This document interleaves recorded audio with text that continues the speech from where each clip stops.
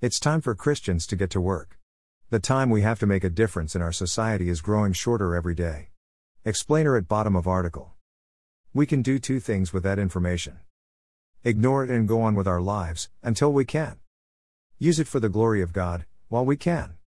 Let's choose to use it the time we have, to God's glory. Greater than now therefore, fear the Lord, serve Him in sincerity and in truth, and put away the gods which your fathers served on the other side of the river and in Egypt. Serve the Lord. And if it seems evil to you to serve the Lord, choose for yourselves this day whom you will serve, whether the gods which your fathers served that were on the other side of the river, or the gods of the Amorites, in whose land you dwell. But as for me and my house, we will serve the Lord. Joshua 24:14-15. Some Bible teachers try to fit their country, for example United States, Canada, France, United Kingdom, into the Old Testament promises God made to Israel. I won't do that because we are not Israel. However, there are principles in the Old Testament that all Christians would be wise to follow. The Apostle Paul wrote these words to Pastor Timothy. Greater than all Scripture is given by inspiration of God, and is profitable for doctrine, for reproof, for correction, for instruction in righteousness, that the man of God may be complete, thoroughly equipped for every good work. 2 Timothy 3:16-17. Notice, Paul said all Scripture. Paul wrote those words during the 1st century while the New Testament was still being written. The term Scripture at that time referred primarily to what we know as the Old Testament. The book of Joshua is part of the Old Testament. Even as God chose Israel as His covenant people, God chose Christians to be His church, the body of Christ. Paul wrote his words to Timothy in this context. Greater than but you have carefully followed my doctrine, manner of life, purpose, faith, long-suffering, love, perseverance, persecutions, afflictions, which happened to me at Antioch, at Iconium, at Lystra, what persecutions I endured. And out of them all the Lord delivered me. Yes, and all who desire to live godly in Christ Jesus will suffer persecution.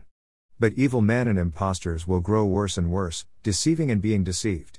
But you must continue in the things which you have learned and been assured of, knowing from whom you have learned them, and that from childhood you have known the Holy Scriptures, which are able to make you wise for salvation through faith which is in Christ Jesus. 2 Timothy 3:10-15.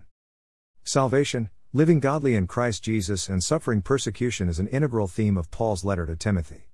As Paul wrote, evil men and impostors will grow worse and worse, deceiving and being deceived. He wrote that almost 2,000 years ago, but it sounds like something a prophet might say about what's happening in our culture today. Paul wrote those words in this context. Greater than but know this, that in the last days perilous times will come, for men will be lovers of themselves, lovers of money, boasters, proud, blasphemers, disobedient to parents, unthankful, unholy, unloving, unforgiving, slanderers, without self-control, brutal, despisers of good, traitors, headstrong, haughty, lovers of pleasure rather than lovers of God, having a form of godliness but denying its power. And from such people turn away. For of this sort are those who creep into households and make captives of gullible women loaded down with sins, led away by various lusts, always learning and never able to come to the knowledge of the truth. Now as Jannes and Jambres resisted Moses, so do these also resist the truth, men of corrupt minds, disapproved concerning the faith, but they will progress no further, for their folly will be manifest to all, as theirs also was. 2 Timothy 3:1-9. Last days list. Men will be lovers of themselves. Lovers of money. Boasters. Proud. Blasphemers. Disobedient to parents. Unthankful. Unholy. Unloving. Unforgiving. Slanderers. Without self-control. Brutal. Despisers of good. Traitors. Headstrong. Haughty. Lovers of pleasure rather than lovers of God. Having a form of godliness but denying its power. Those who creep into households and make captives of gullible women loaded down with sins. Led away by various lusts. Always learning and never able to come to the knowledge of the truth. These also resist the truth. Men of corrupt minds. Disapproved concerning the faith. That's quite a list, and it's representative of what's happening in our world today, and it's getting worse every day. So, back to Joshua, and if it seems evil to you to serve the Lord, choose for yourselves this day whom you will serve. That call to choose is still before God's people today. What will we choose to do with our time, our energy, our resources? Will we choose to follow God and Him alone or the idols that are constantly on display before us? The people of Israel answered Joshua this way greater than, and the people said to Joshua, the Lord our God we will serve, and his voice we will obey. Joshua 24:24. Joshua made a covenant with the people that day in Shechem and sent them home. Joshua died as did the elders who served with Joshua and had seen all the great works of the Lord which he had done for Israel. What happened after Joshua's generation was gone? Greater than another generation arose after them who did not know the Lord nor the work which he had done for Israel. Then the children of Israel did evil in the sight of the Lord, and served the Baals, and they forsook the Lord God of their fathers, who had brought them out of the land of Egypt, and they followed other gods from among the gods of the people who were all around them, and they bowed down to them, and they provoked the Lord to anger. Judges 2:10-12. What did God do in response? Greater than, and the anger of the Lord was hot against Israel. So he delivered them into the hands of plunderers who despoiled them, and he sold them into the hands of their enemies all around, so that they could no longer stand before their enemies. Wherever they went out, the hand of the Lord was against them for calamity, as the Lord had said, and as the Lord had sworn to them. And they were greatly distressed. Judges 2:14-15. So, what now? Again, let me emphasize that this is what happened to Israel more than 3,000 years ago. It's not specifically about the United States in the 21st century. However, God's people now should be able to learn something from how God views the sinfulness of his people. Greater than all Scripture is given by inspiration of God, and is profitable for doctrine, for reproof, for correction, for instruction in righteousness, that the man of God may be complete, thoroughly equipped for every good work. God had a special way of dealing with Israel after Joshua's death. Greater than, nevertheless, the Lord raised up judges who delivered them out of the hand of those who plundered them. Judges 2:16. That worked well, right? Greater than, yet they would not listen to their judges, but they played the harlot with other gods, and bowed down to them. They turned quickly from the way in which their fathers walked, in obeying the commandments of the Lord. They did not do so. And when the Lord raised up judges for them, the Lord was with the judge and delivered them out of the hand of their enemies all the days of the judge, for the Lord was moved to pity by their groaning because of those who oppressed them and harassed them. And it came to pass, when the judge was dead, that they reverted and behaved more corruptly than their fathers, by following other gods, to serve them and bow down to them. They did not cease from their own doings nor from their stubborn way. Judges 2:17-19. Not so much. Judge after judge, Israel continued to disobey God. Then Israel asked for a king and God gave them kings, lots of them.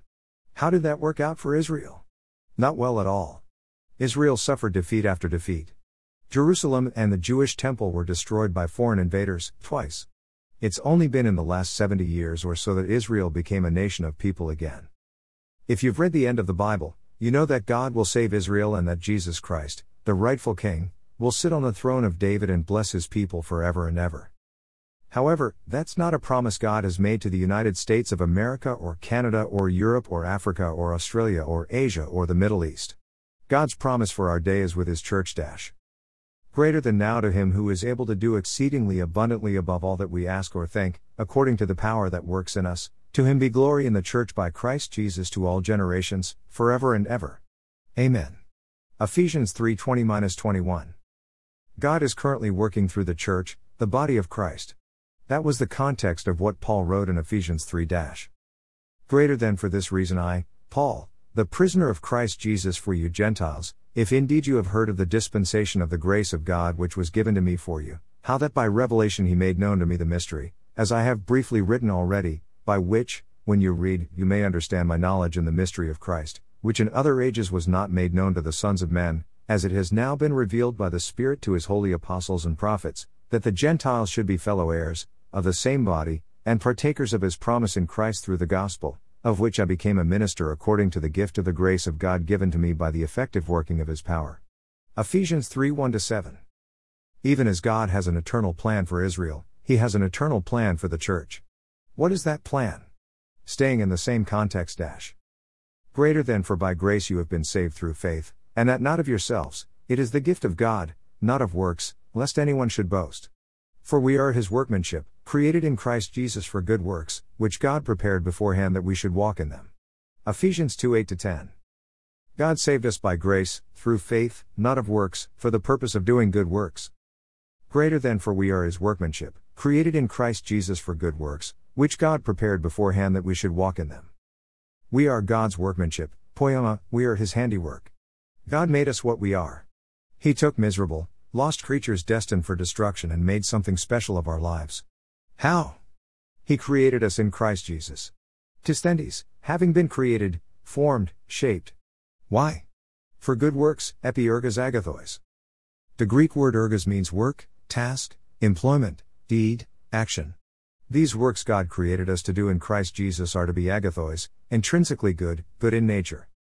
God shaped us, formed us, created those of us who could not save themselves by works to do works that are good in their very nature. How can anyone do that? How can any of us possibly do something that is intrinsically good when we are not good?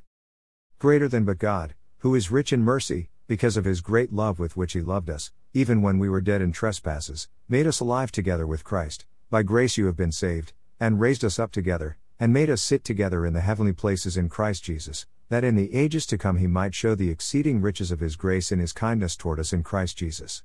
Ephesians 2:4-7. God does it. God does everything. He is the one who is good. He is rich in mercy. It is because of God's great love that he loves us, even when we were dead in trespasses. God made us alive together with Christ by grace, raised us up together, made us sit together in heavenly places in Christ Jesus. Why? That in the ages to come he might show the exceeding riches of his grace in his kindness toward us in Christ Jesus. So, who are we? For we are his workmanship, created in Christ Jesus for good works, which God prepared beforehand that we should walk in them.